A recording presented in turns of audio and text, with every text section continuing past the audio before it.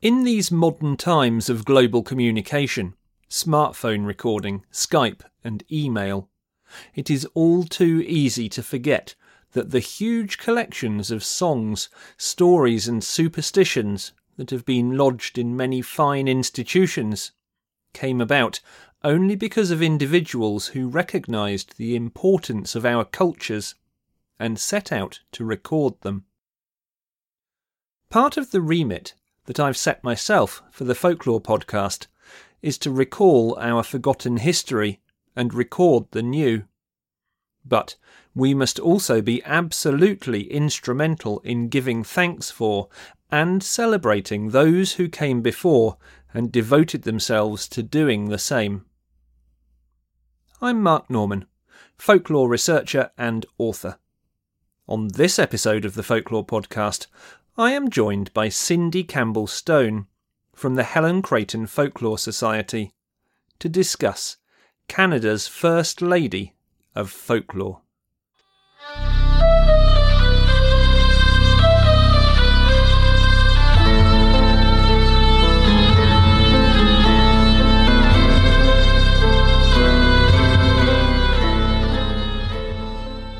Folklore.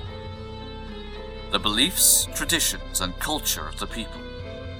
Passed on in the most part through the spoken word, folklore expresses our values, our shared ideas with others. It is both how we were and how we are. Without a record, our customs and traditions may become lost to us in the present, but under the surface, we still draw on them. We still know. It's time to recall our forgotten history and to record the new. This is the Folklore Podcast.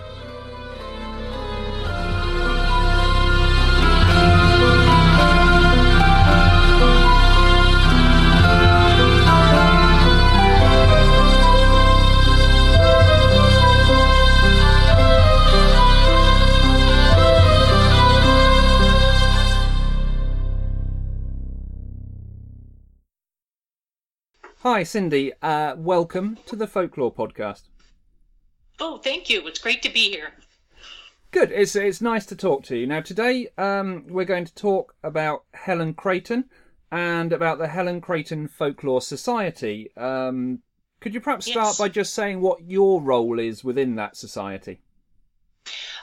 Well, I'm on the board of the Helen CREIGHTON Folklore Society, and I'm the vice chair, vice president, and I'm also the storytelling liaison. So I liaison with any national storytelling events and other storytellers across the country, as well as the local ones.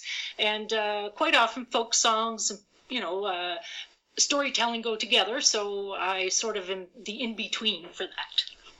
Excellent. So, for those who don't know, or for those that need a bit more background before we go any further, tell us, who was Helen CREIGHTON? What did she do? What did she collect within the folklore sphere?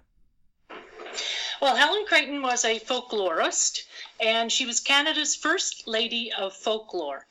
Now, she was born over 100 years ago on September 5th, 1899, so we just kind of celebrated her birthday.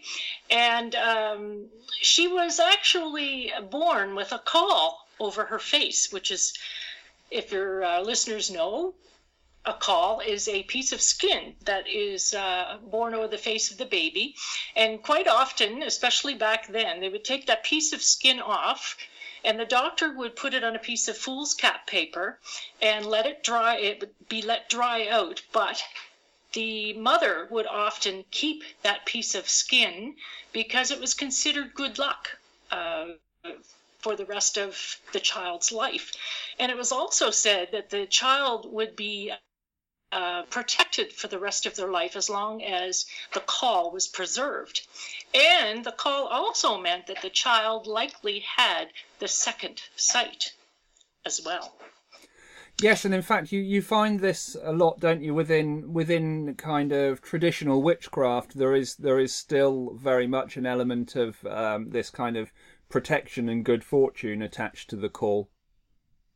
Yes, for sure. And actually, sailors who went to sea quite often would purchase calls before they went out to sea, because it was considered good luck, and that sailor would not drown at sea as long as he had a call in his possession. So there was a lot of superstitions surrounding that kind of thing. And Helen certainly had her share of sort of supernatural experiences, if you will. She did believe in the second sight, because quite often there were things that happened in her life that she could not explain. Her family was sitting around the house one evening playing cards, and they heard 3 knocks upon the wall, and they thought it was someone at the door, and they went to look, and there was no one there. And they heard the 3 knocks again a couple of times more, and still searched the whole house, all around the outside of the house, no one there. And of course, superstition is that 3 knocks means that there is a possible death of someone that you know. So it was considered quite an omen in Helen's day. And of course, as the stories all go, after you hear the 3 knocks, there is someone that you know that does die. And that happened in Helen's case. A member of the family who was away had passed. So this area of kind of folklore and the supernatural and superstition, we'll come back to a little bit later on, because I know that kind of becomes a part of Helen's story. Yes. What did she primarily collect? So she has this kind of grounding in folklore from a very early age, if you like, and it's very much with her. So she sets out to start to collect folklore from her area. What exactly is she looking for? Well, she grew up with that kind of folklore, as many people do and did in Nova Scotia. They brought it from, the homeland, so to speak. But she really didn't know what she wanted to do with life. She wanted to write a book. She knew that. And it wasn't until actually 1928 that she decided that she was going to go and collect folk songs. She had a friend named Henry Monroe, who was superintendent of schools, and he directed her to the Roy Mackenzie, who had gone around Nova Scotia and collected some folk songs, and he had published a book on folk songs of Nova Scotia. And Helen then became interested and thought, well, yeah, maybe she could do that. She could go around and collect folk songs. Now, she really didn't know what a folk song was, but she just thought it was an interesting thing to do. So she was kind of mulling it around in her head, and then she was at a picnic one day down in the Eastern Passage, and she decided to ask some of the people who were there if anybody knew any of the folk songs, any of the old songs. And sure enough, she was directed towards Hartland's Point, which is far down the Eastern Passage, and to Enos Hartland, who apparently had as many songs as there are stars in the sky. So when she collected the songs from him. He had a big repertoire of different songs, and she was quite thrilled to get that. And he told her some stories too, and she didn't realize until later that the stories were worthwhile as well. But she made notes, and she kept her notes, and sure enough, years later, she ended up publishing some of those stories that she collected from many, many people. But that was sort of her first encounter, and it sort of set her on the way to starting to collect stories all around the province of Nova Scotia, a little bit in Prince Edward Island and New Brunswick. She didn't venture too far because there were other folklorists who were collecting in the other provinces, and they kind of respected each other's territory, so to speak. Sure. And of course, when we say collecting, it's very easy to lose sight, isn't it, of the fact that these days, if we want to collect folklore, we go out and we take photos, or we film it, or we can make an audio recording of what's going on. But back in the 1920s, 30s, when Helen was collecting, it was a much longer and more involved process, wasn't it? Oh, it certainly was. And actually, she didn't even have a recorder when she first started out.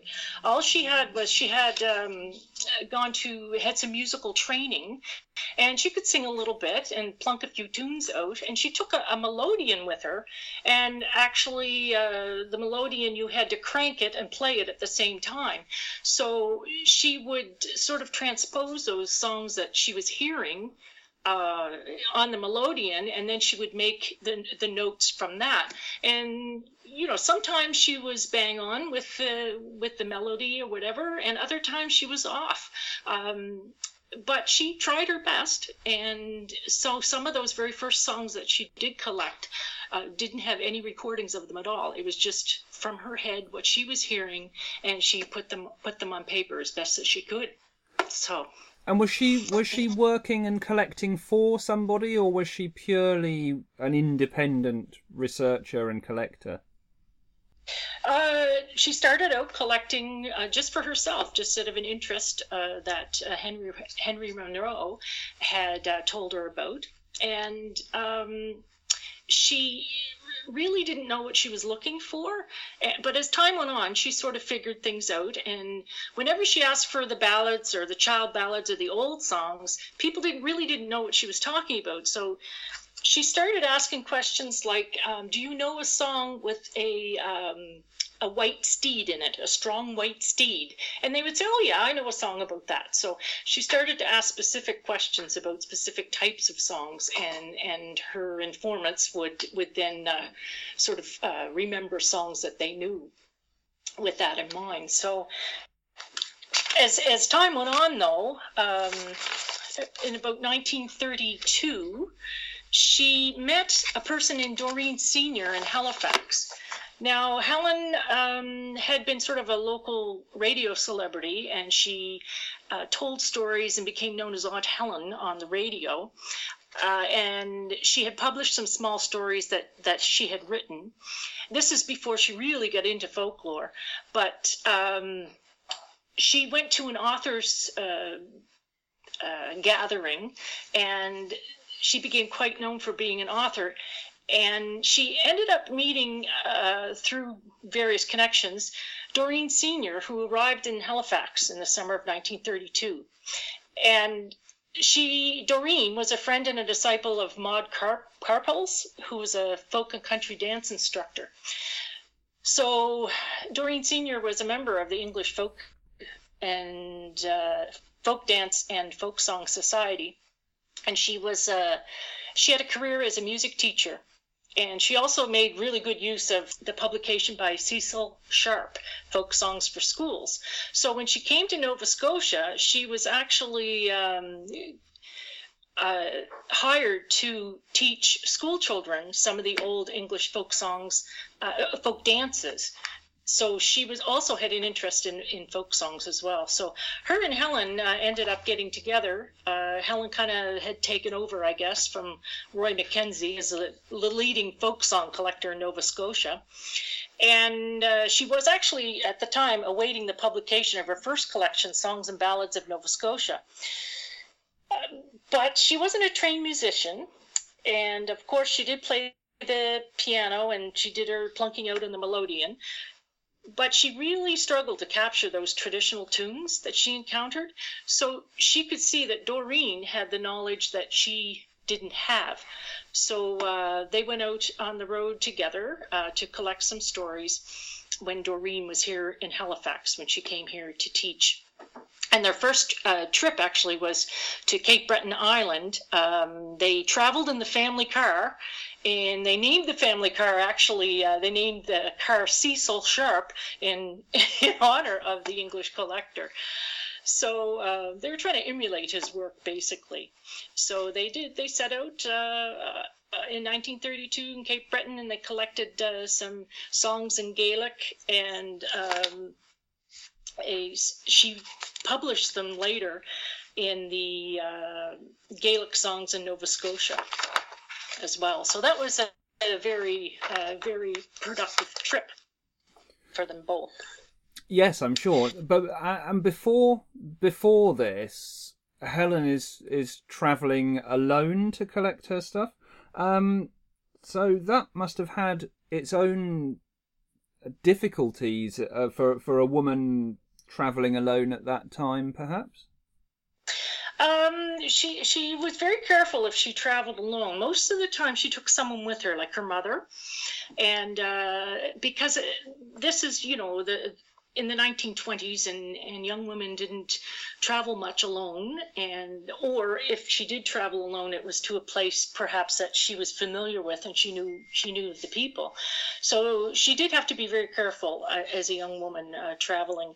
Quite often she would have to make friends with the wives of, if there was a male person that she was collecting from, because she knew that she would be seen with great suspicion if she were to approach the male or the husband by herself. So quite often she had to chat up the wives and that in order to get some of those songs and stories. She also had to be careful how she dressed, and she also dressed quite neatly, I should say, and because she had to make a good impression, and she had to be seen as being friendly and a good person. Did she come across as well kind of cultural difficulties? Because she was collecting songs from a very kind of patriarchal collection of singers, I guess. So were they reticent to let her collect certain songs that were perhaps seen as, not suitable for a young lady's ears? Oh, yes, she did. Helen collected from many different cultures. She had extensive work, actually, with the Gaelic, Acadian, Mi'kmaq, English, German, and African Nova Scotian traditions and cultures. One time she did go to collect stories from the Mi'kmaq, which is the indigenous community here in Nova Scotia. And she was told she could go collect the stories. It was after a funeral. But she was given permission to go collect the stories from someone, and when she got there, she realized she was getting the cold shoulder, and she realized that really they had not finished mourning, and so she did leave. But it sort of gave her a little bit of a reputation as someone who would come at an inappropriate time to collect songs and stories. But it was a sign of the times, and also of Helen's lack of cultural appreciation in some ways. She didn't know of certain rituals and stuff with certain cultural groups, because she, was born and brought up as, Protestant and in a different economical situation than perhaps some of the people that she was collecting from. So there were a bit awkward moments there, and she soon learned to be very careful about things like that. And there was another time too, she actually was collecting wartime stories during the war. She was given a grant to go out and collect some war stories. She also did reports for the war effort as well. But she was collecting songs and that from the Navy here in Halifax. And mostly what she ended up collecting were probably more instrumental band type tunes. Because a lot of people wouldn't sing the Navy songs for her, because some of those songs were very bawdy, and you wouldn't sing that to a lady. So a lot of the sailors wouldn't sing some of the songs, but they did sing a few, and Helen would sort of X out the bad words. Say, the S word, for instance, the SHIT. And the person who she was sending them to, Marius Barbeau, he, of course, would realize that was a swear word, right? And he would sort of guess what it was. But there was one time when she didn't know a word, and she spelt it right out, and it was the F word. And she had no idea what that word meant. It wasn't in her vocabulary. She had never heard it before. So that's was kind of humorous, I suppose, when Marius received that and saw it spelled out. Yes, I'm sure. Yeah. So it's sort of an example, too, of, what she grew up with and the type of life that she lived. and her ignorance of things she didn't know. But she tried to be very fair and very careful with everything that she collected, and even to the point where when it came time for the traditional singers, say to sing on CBC radio, for instance, you might have professional singers singing some of the traditional tunes, and then the informants, singing the original tunes. So the folk people singing the tunes. And Helen always made sure that her informants were paid for their singing, and they were paid the same rate as the professionals were. So that sort of thing, she was very careful to try and get those singers, some money if she could. So she didn't set out originally to collect stories. She set out originally to do this, to collect these songs. But then she starts to collect more stories and superstitions, you say, later on as she goes on. Oh, yeah. As a storyteller yourself, you obviously have a good appreciation for that side of Helen's work. Can you give us an example of one of the stories that she collected? Sure. She collected quite a few stories, but one of the most famous kinds of stories that she collected was certainly supernatural stories. And her most famous book is called Blue-Nosed Ghosts. And I have told many a Blue-Nosed Ghost story, and I've even taught the stories to kids who have created sculptures based on the stories that they've learned. And it's fantastic, the different ways and different things you can do with Blue-Nosed Ghost stories. But I'll tell you one that's one of my favorites.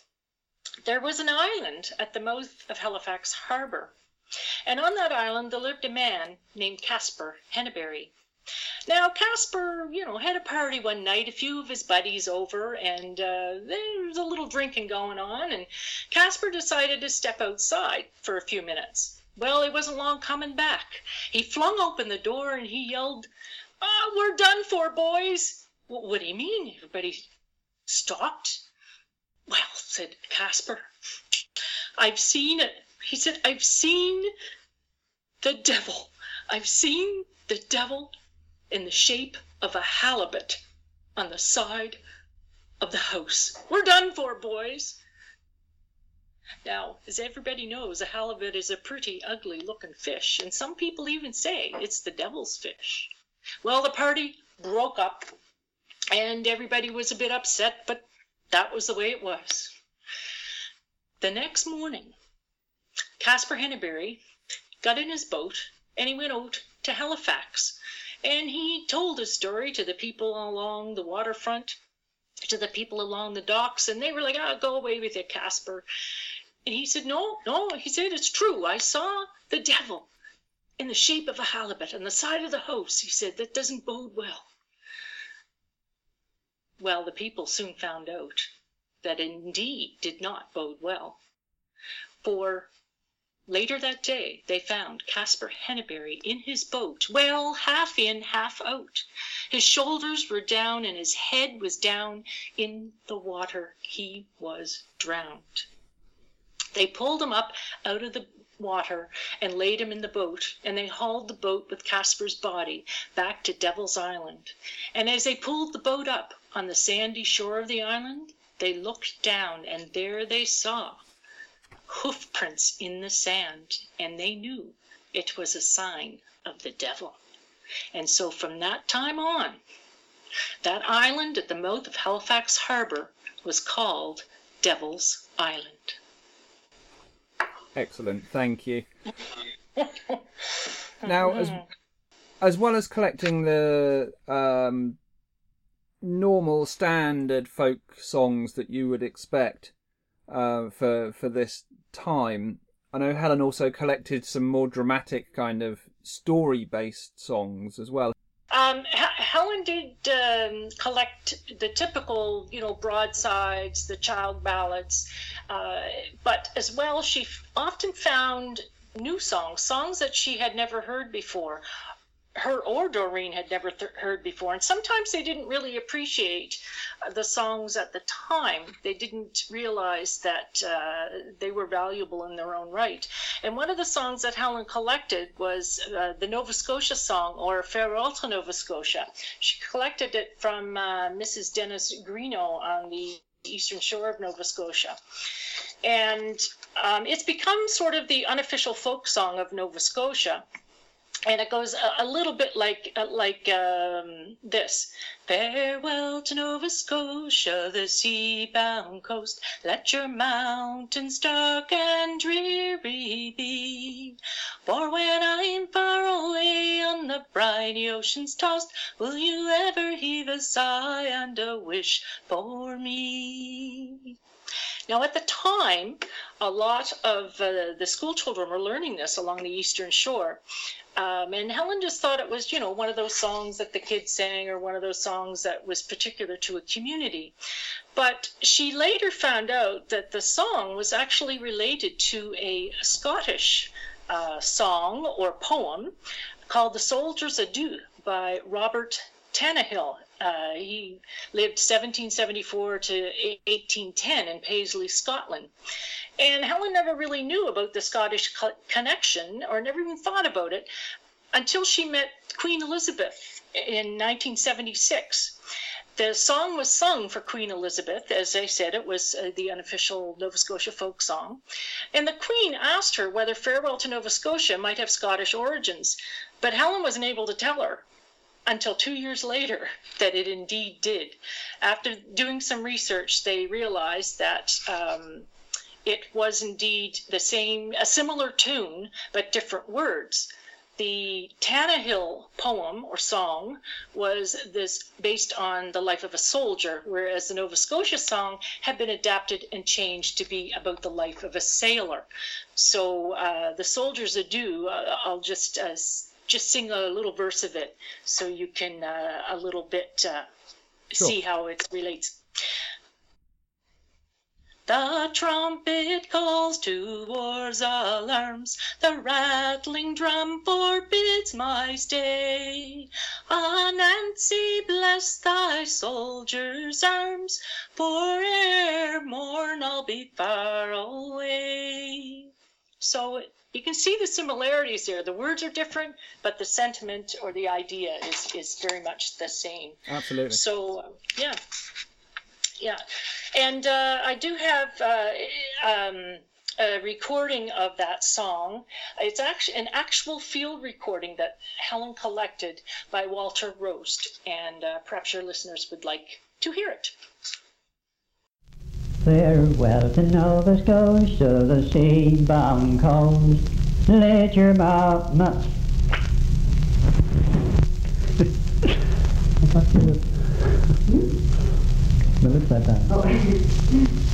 Farewell to Nova Scotia, the sea-bound coast. Let your mountains dark and dreary be.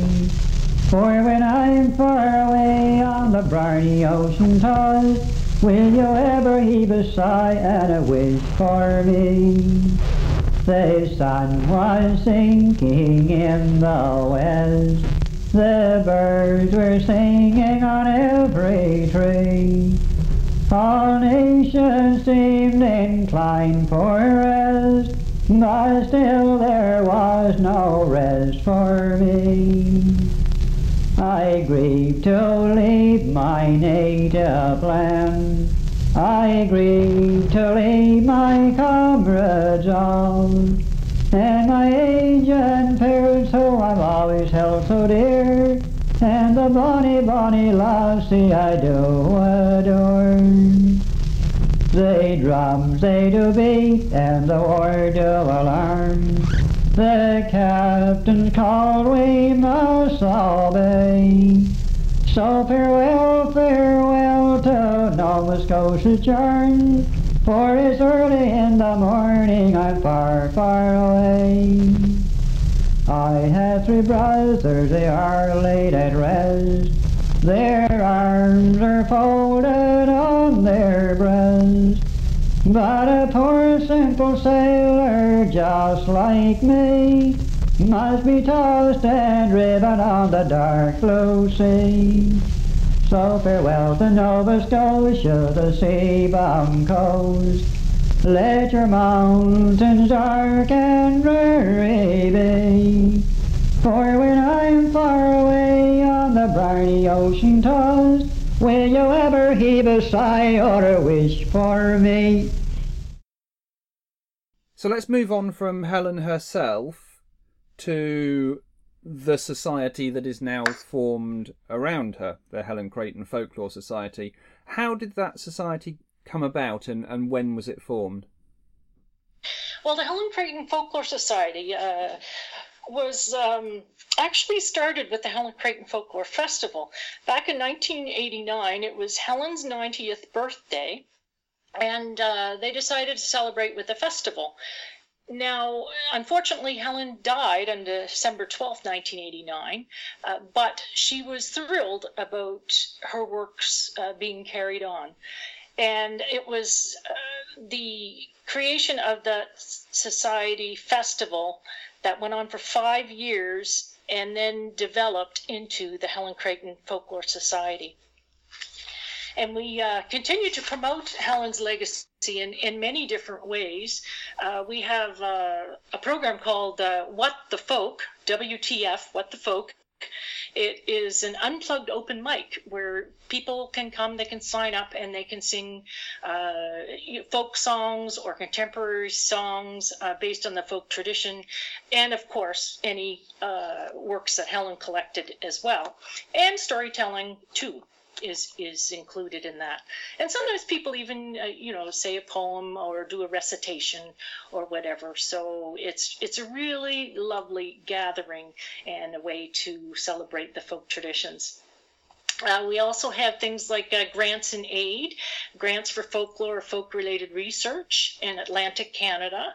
And for almost 30 years, it's coming up for 30 years, the Blue Nose Ghost Story Writing Contest is in partnership with the local public library here and the Halifax Public Library. And it's a writing contest for youth ages 7 to 15. So they can either retell a traditional story that they've heard, say around the campfire, has been passed down through the family, or they can write their own story kind of based on things that they've heard over the years. So that's been a very popular and very successful program as well.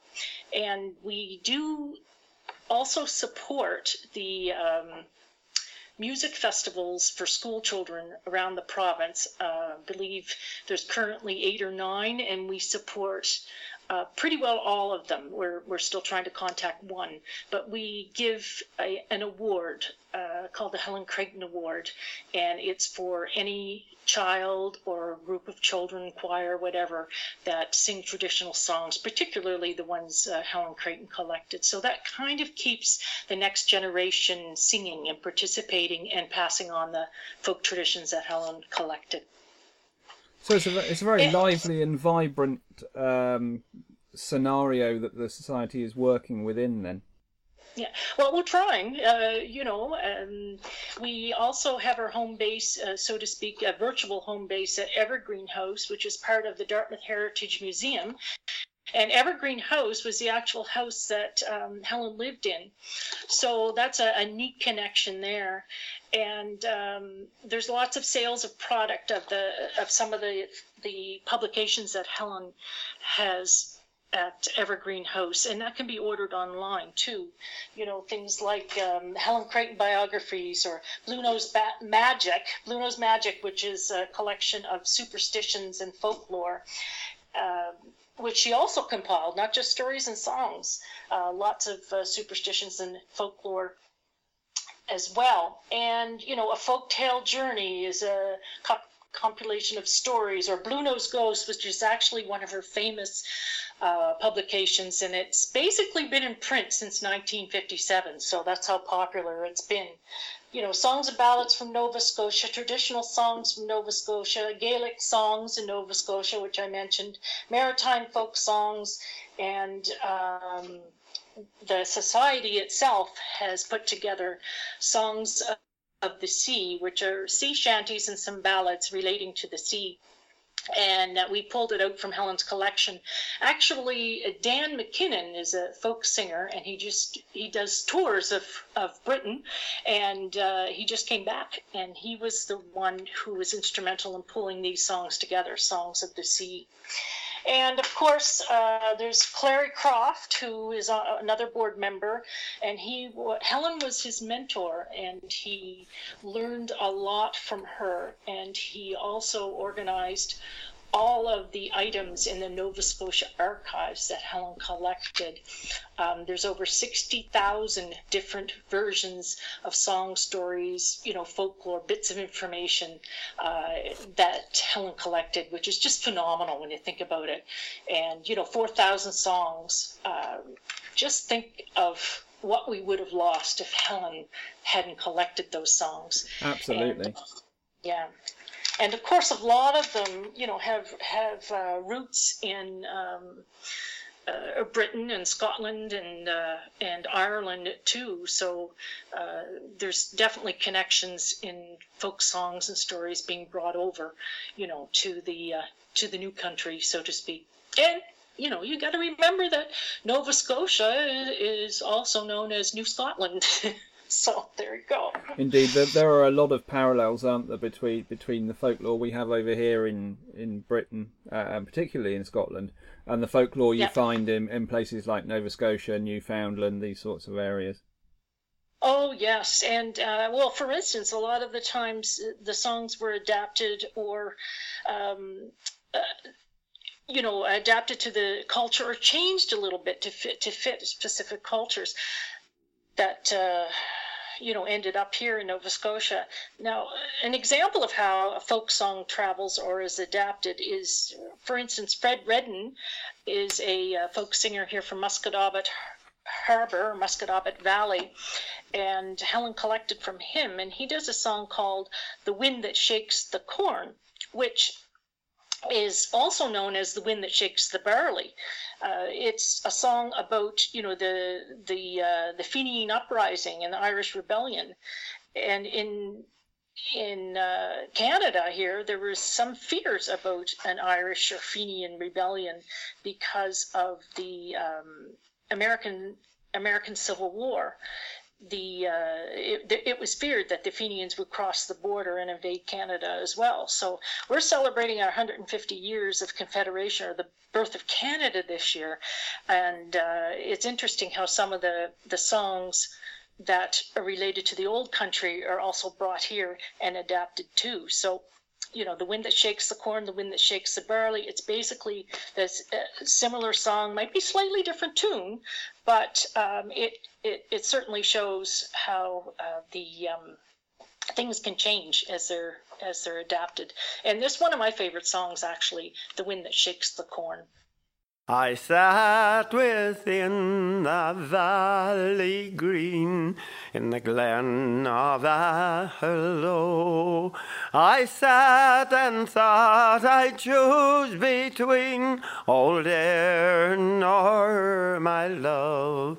I looked at her and then I thought how Ireland was torn, how soft the wind blew down the glen and shook the golden corn.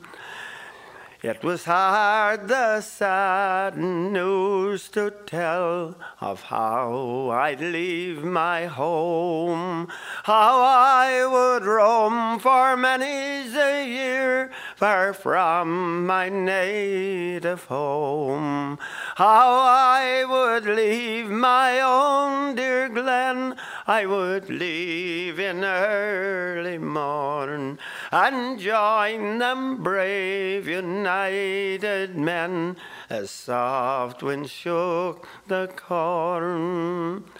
I tried to drive away her fears, my arms around her flung. A gunshot burst upon our ears from out the wildwoods round. A bullet pierced my true love's side, midst the rose bush and the thorn, and in my arms my true love died, while soft wind shook the corn. Now I have roamed for many's a year since I left my dear glen, and many the fray I fought and won with those united men. As up the glen I wandered drear, sometimes in early morn, with breaking heart, sometimes I hear the wind that shake the corn. Helen's work actually is very important. It was very important to the folklore community and certainly to academics. Now, sometimes Helen was criticized for what she didn't collect. For instance, some of the body songs, or Helen actually also was very reluctant to collect protest songs or social protest songs, that kind of thing. And oddly enough, too, she was very suspicious of the folk singer Pete Seeger from the USA. And at first she was adamantly against any kind of collecting of songs or singing of songs about the labor movement, etc. But as the years went on, she did get to know Pete, and she certainly had changed her mind about things like that.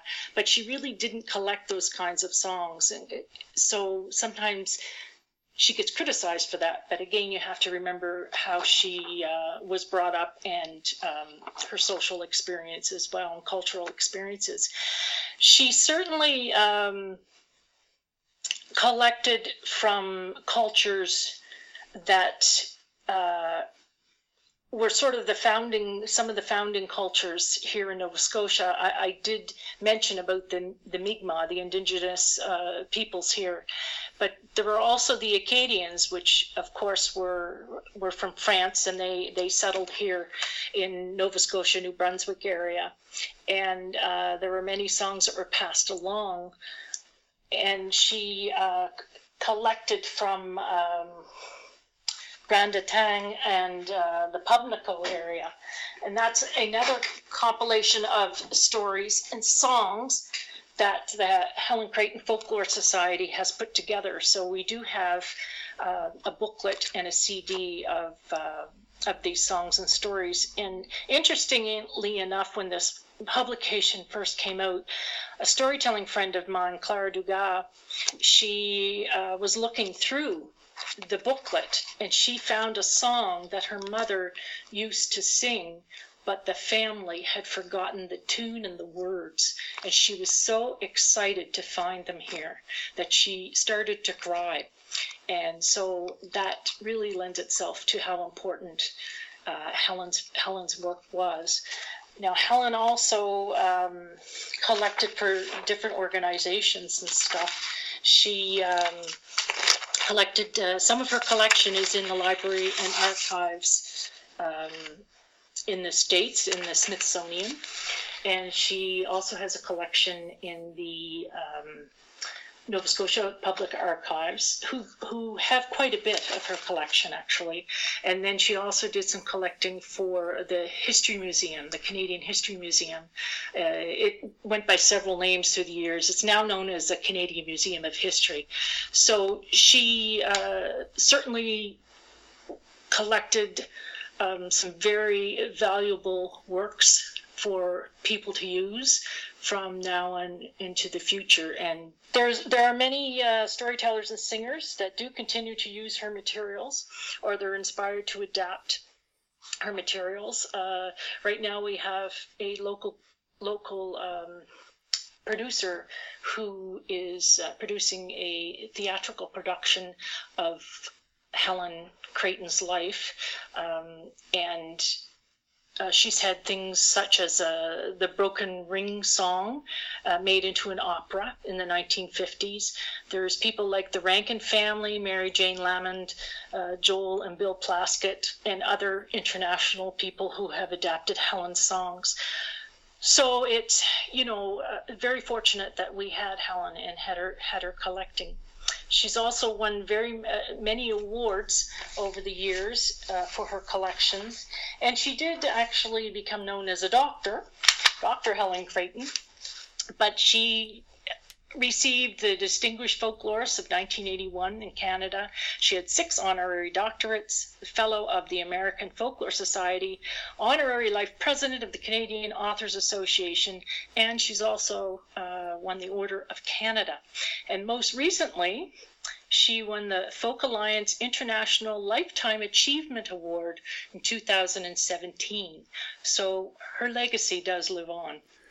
It's wonderful, isn't it, that these awards are still posthumously presented for this sort of thing. And as researchers now, there are a number of these sort of collectors from the early to mid parts of the 20th century, such as Helen, whose legacy and whose work is so important for us now, because there's so much that has been saved because of the way that these people worked.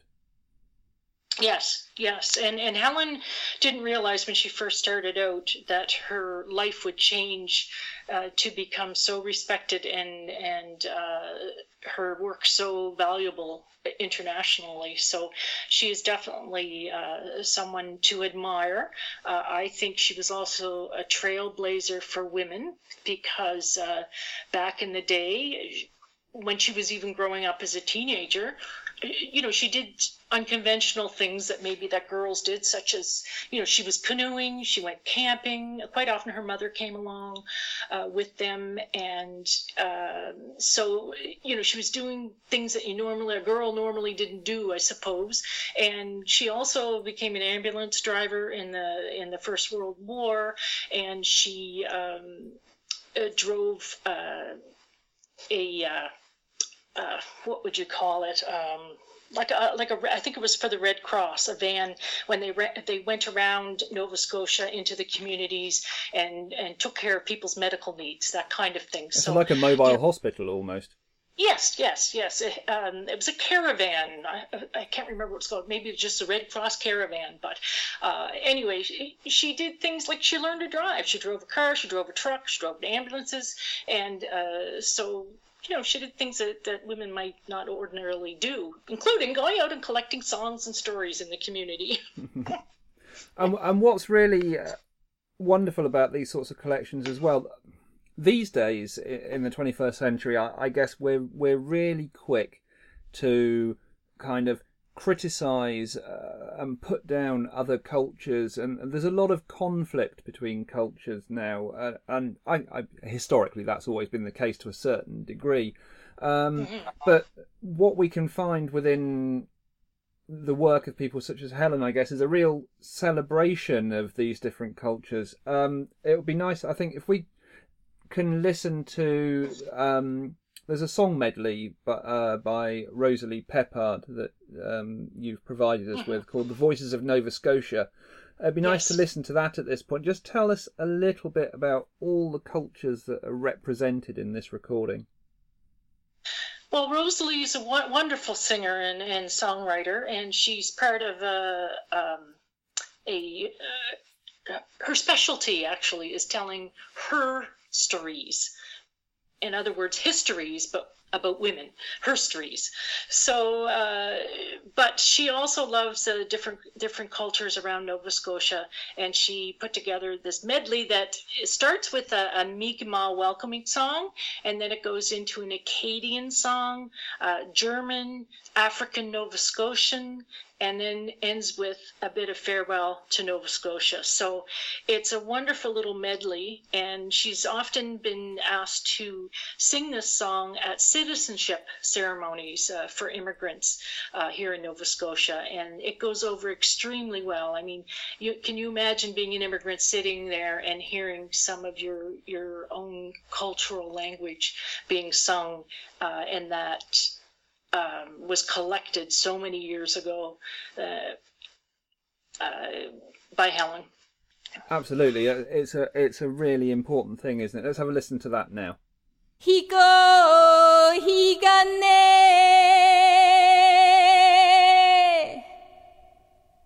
Higo higane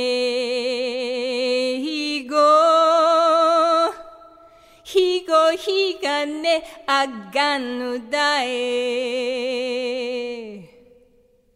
Higo ganu dae Higo ganu dae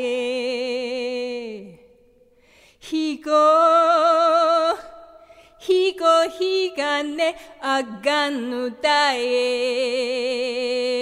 Ave Maris Stella Dei Mater Alma atque semper Virgo Felix celi parta Felix celi parta Si maman voulait danser Si maman voulait danser Un capuchon je lui donnerai Un capuchon je lui donnerai Danse maman danse Tu n'entends pas la danse Tu n'entends pas maman Lola Tu n'entends pas maman marcher Que preten cheer mugrai Cheer nan cruves am jantenart Shake preten cheer mugrai Cheer salileiner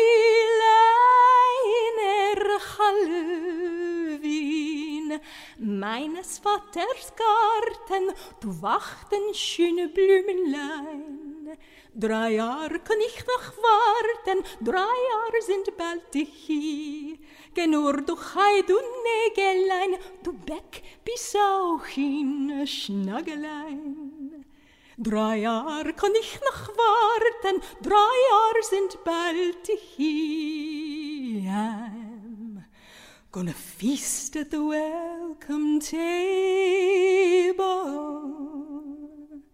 I'm gonna feast at the welcome table some of those days. Hallelujah. I'm gonna feast at the welcome table. I'm gonna feast at the welcome table some of those days. The sun was setting in the west. The birds were singing on every tree. All nature seemed inclined for rest, but still there was no rest for me. Farewell to Nova Scotia, the sea-bound coast. Let your mountains dark and drear I be. For when I am far away on the briny ocean tossed, will you ever heave a sigh or a wish for me? Will you ever heave a sigh or a wish for me? Higo higane Higo higane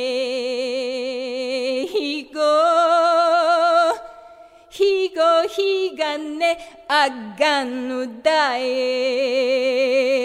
Ta-ho! Here in Halifax, this is in an anniversary year. 2017 is the 100th anniversary of the Halifax explosion. For your listeners who might not know, the Halifax explosion was on December 6th in 1917.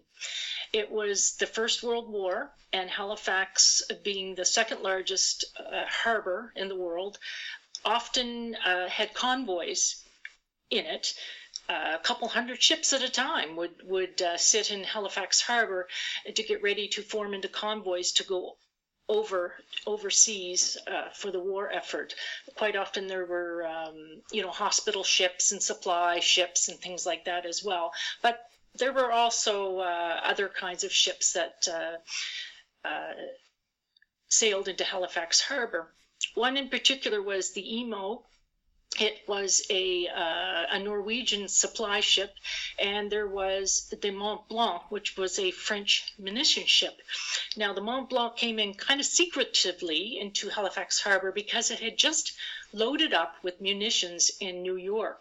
And loaded is the word here, because there was even munitions on the deck. There was like TNT and benzene, and the whole ship was full of explosives, and it was headed for the war effort, but it didn't make it because the Emo and the Mont Blanc collided in the narrows of Halifax Harbor, and the Mont Blanc floated towards the Halifax North Shore and caught fire from the collision and exploded.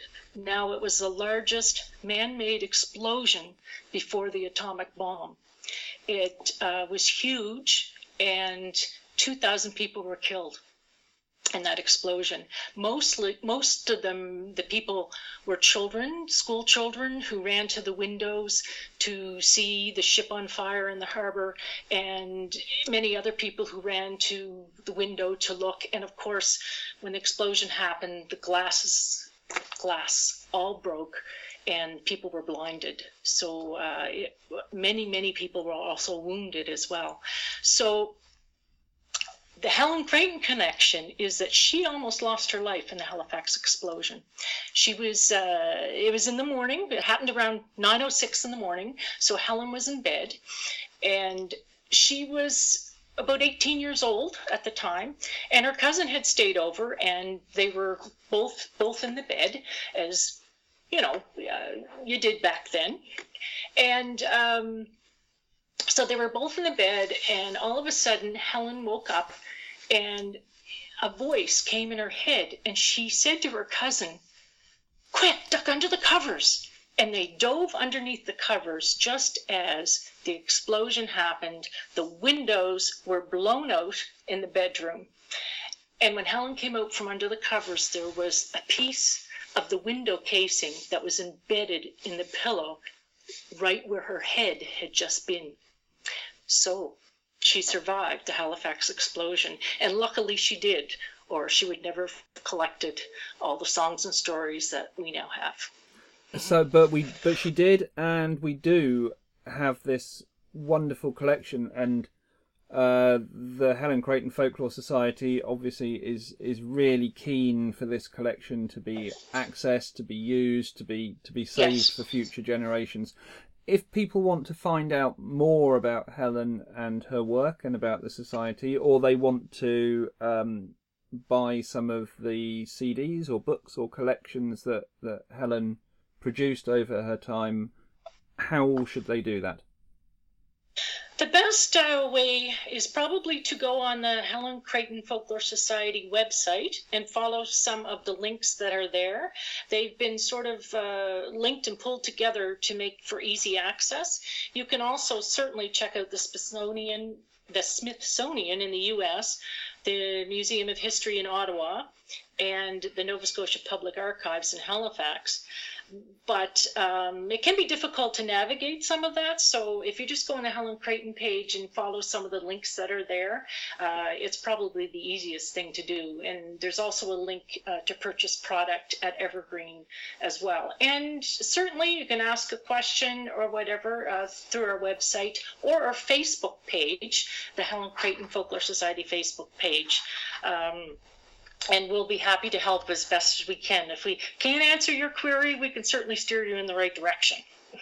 Excellent. I'll put links to both of those places in the show notes for this episode and on our website, so that people can just follow those and draw them along.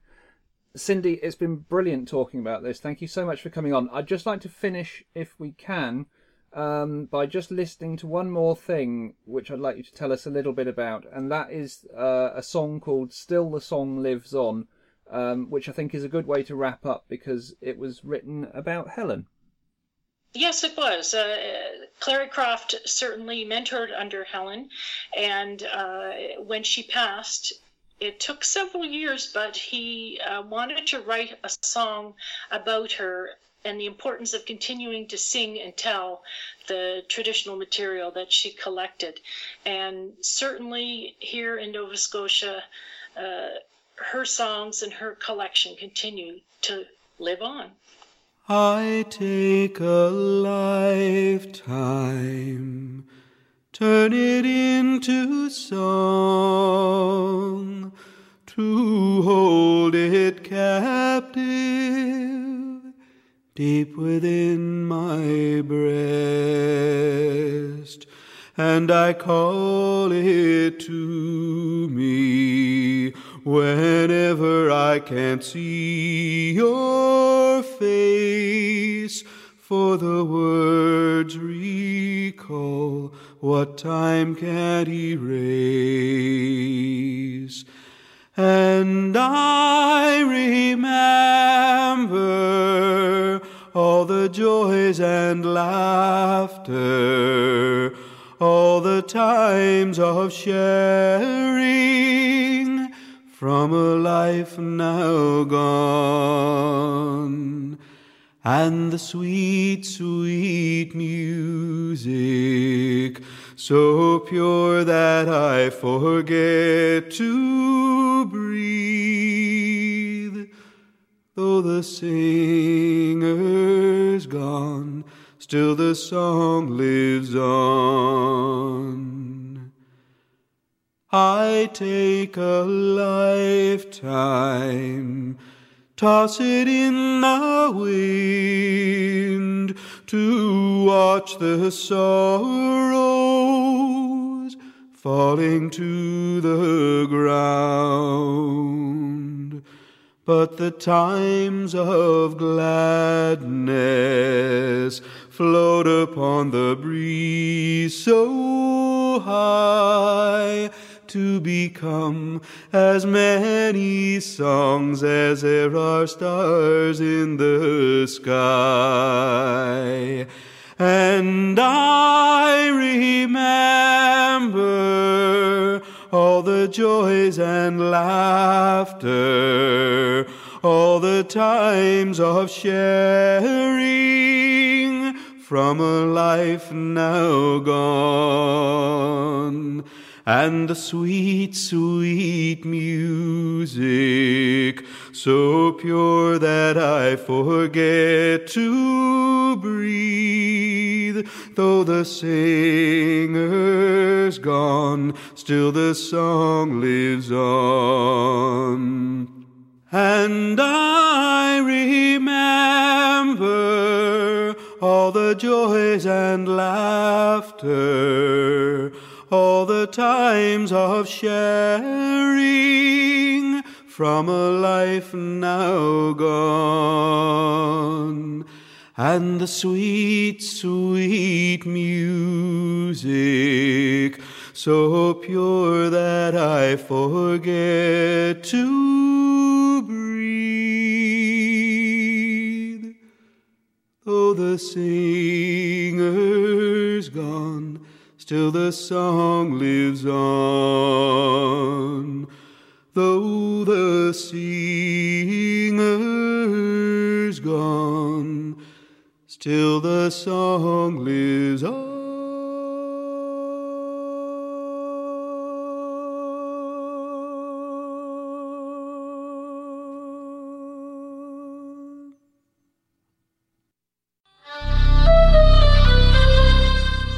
The Folklore Podcast is created and hosted by me, Mark Norman.